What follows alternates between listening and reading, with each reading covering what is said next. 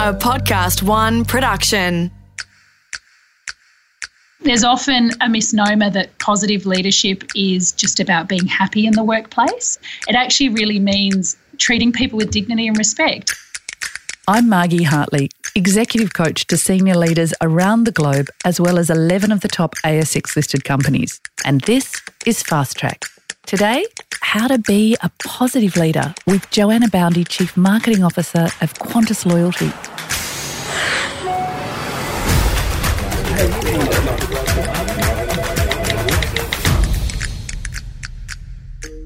There are thousands of books, lots of podcasts, lots of LinkedIn articles and blogs which often tell us conflicting views on how to be a good leader. And frankly, there's not a lot that's really new. In my opinion, the most important thing to focus on is what we call positive leadership. And that actually has its origins in positive psychology. It's the leadership of possibilities, not of fear, and it's the leadership of solutions, not of focusing on problems. We're going to Fast Track in the next 20 minutes with my guest, Joanna Boundy, who heads one of the world's leading loyalty programs as a Chief Marketing Officer with Qantas. Jo, you lead over 70 people. You've got an MBA. You are exposed to so many businesses with leaders heading up marketing businesses and others. What is your experience of leadership and the state of leadership in our world at the moment? Yeah, I think, Margie, there's never been a more exciting and challenging time for leaders in business. We are living in a very different world today, and a world that is shrinking with globalisation. So leaders need to have a global mindset. We've got massive demographic changes in cultures and ages working within the workplace.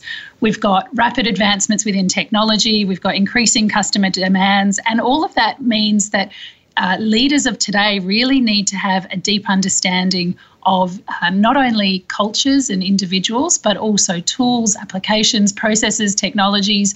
So I feel like there really has never been a more exciting time to be a leader.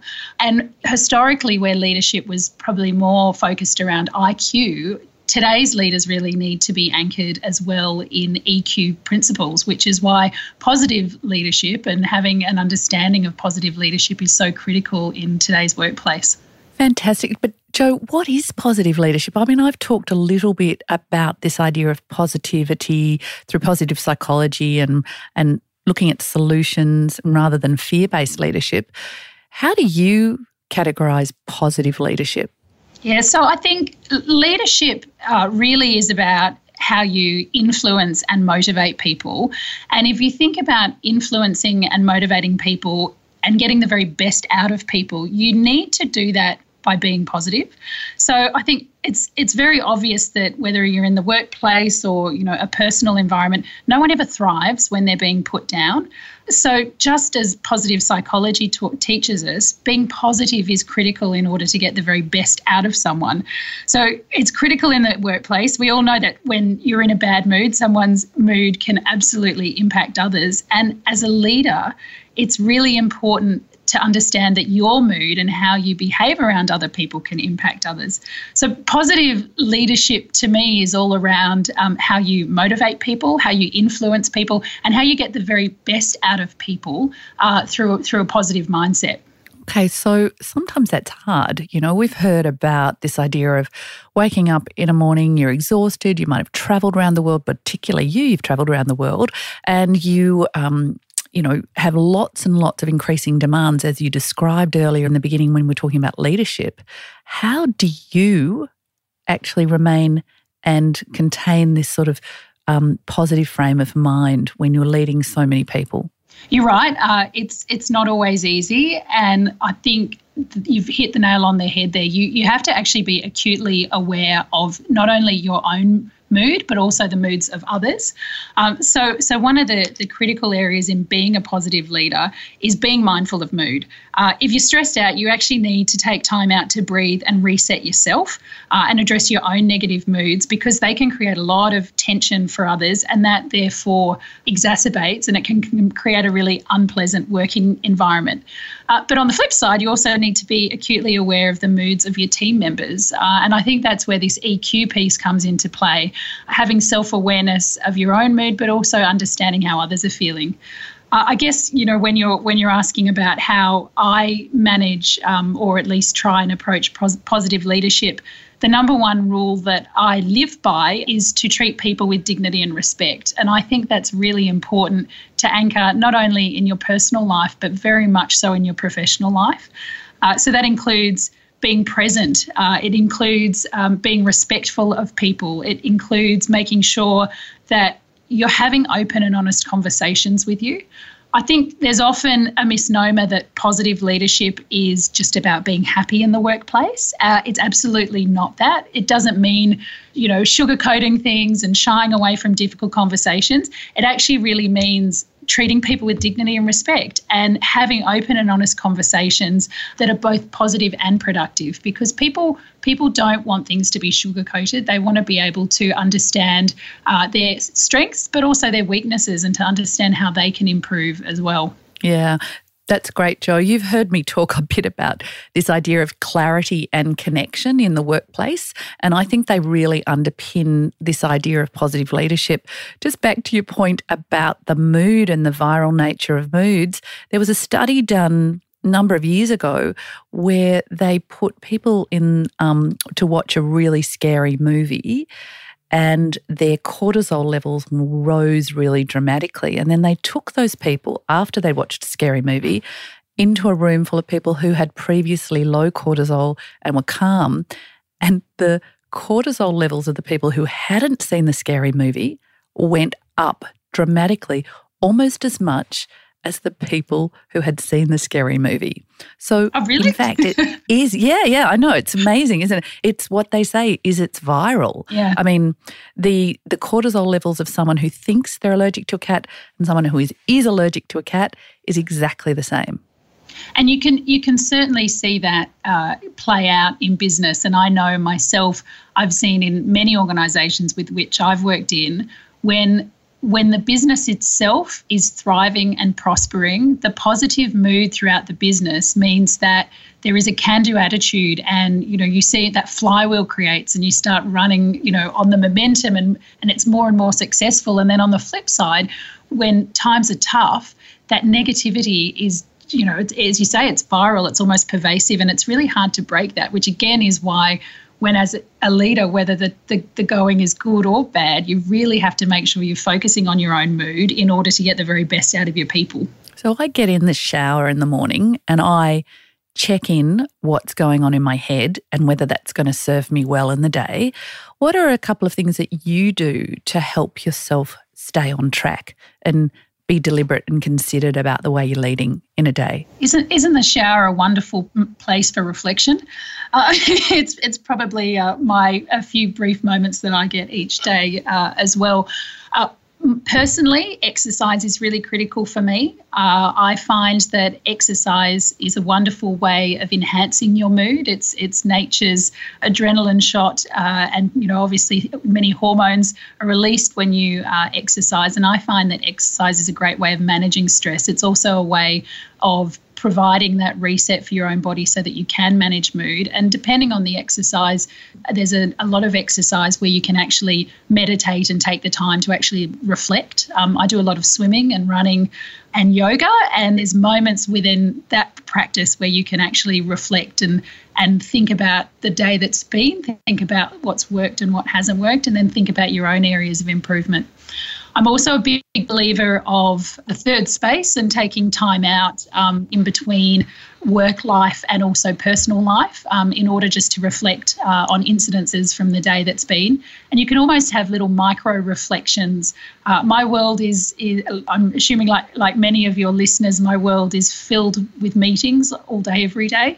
And I find it really important to take a few moments out in between each meeting to make sure that you're completely present when you're in the meetings that you're going to, and you're present around your team members, and that creates a really positive environment because you're actually leaning in and paying attention. I think being present is critical because it means that you're actually there for others. And again, that helps control your own mood as well.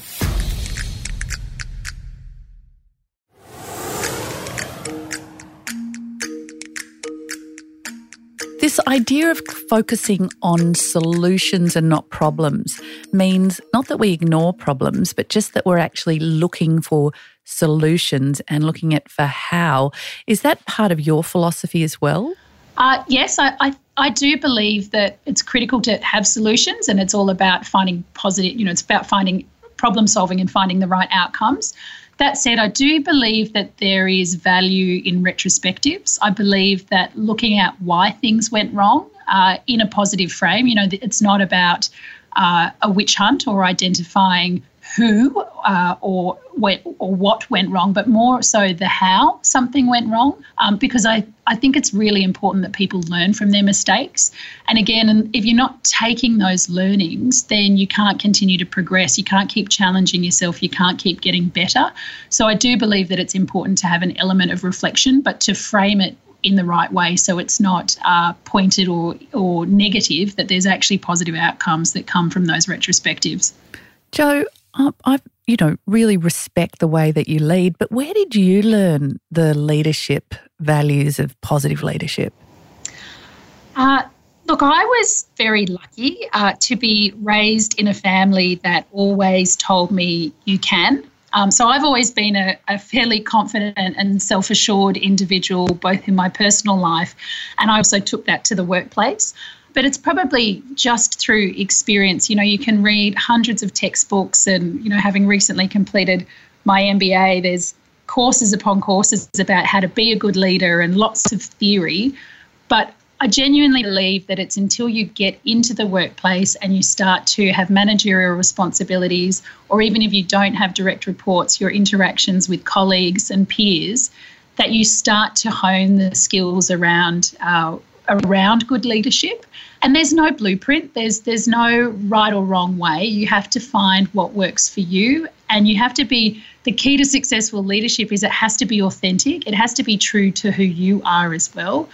So for me, it's been nearly 20 years of honing interactions with colleagues, not always getting it wrong, but being aware enough to be able to reflect and articulate when I didn't get it right, and then learning from those reflections as well. Have you got any thoughts, Jo, about that first time you started to lead? Can you remember anything that happened in your first management experience? Yeah, my first management, I'm casting my mind back to my time in London when I was still very green and I was working for a public relations agency, and I was promoted at quite a young age, and I was managing a number of people in my team who were quite a bit older than me. And that in itself was quite confronting, not just for me, but I think also for the employees in the team as well. And I remember how difficult it was, but I actually think part of the issue was I got too fixated myself on the awkwardness of it, and I probably created it into more of an issue in my own head than it really was. And it took me a long time to actually be able to work through the fact that it was my issue, not their issue, and really then distill what I was meant to be doing as a leader and a manager. And to be honest, I probably wasn't being a very good leader. I was probably being a lot more of a manager. But I often reflect back on that experience. It continued for a number of years, and there was also a performance management element for one of the individuals in the team, which I found incredibly confronting. And I often reflect back on what that experience was like and what I learnt from it. And again, when that individual actually ended up leaving the company post the performance management. And at the end, the individual said to me, I know that this didn't work out, but I want to thank you for how you treated me throughout this process. And that's really helped form my own views and philosophies around leadership. And I mentioned it earlier on, but treating people with dignity and respect is the foundation of good leadership, and it means that you're respecting individuals, and no matter what the outcome, even if it's a challenging conversation, both entities still get something out of it. And again, it goes back to this point around positive leadership. So Jo, positive leadership, how do we hone this skill? How do we learn more about it? Any tips from you? I believe it's a skill that needs to continue to be honed. So with self-reflection, time and investment in both yourself and also within your team members. You can get better at being positive. And not shying away from the reality of it. Be mindful when things don't go well and really lean in and stare into why they didn't go well. But I do think it's important to remember that if you tell someone they can, they will. If you tell someone they can't, it's likely that they won't. So you really just need to keep watering the tree and investing in not only yourself and your own leadership style, but very much so the people that you're leading, because that's the number one role of a leader, is to get the very best out of their team members. Jo, I have loved today's conversation, the idea about mood and being really responsible for the way you show up every day with your people, the importance of holding the mirror up and having self-reflection, knowing that mistakes are part of the journey, and actually this idea of leading with possibilities and not with fear. Jo, it's been really great to talk to you. Thank you. So remember, when you need to be inspired, when you need to make an impact, when you need to make a difference, be a positive leader and make good choices. Fast Track is recorded in the studios of Podcast One Australia. The producer is Brooke Carrigan, audio production by Darcy Thompson. For more episodes, head to podcastone.com.au.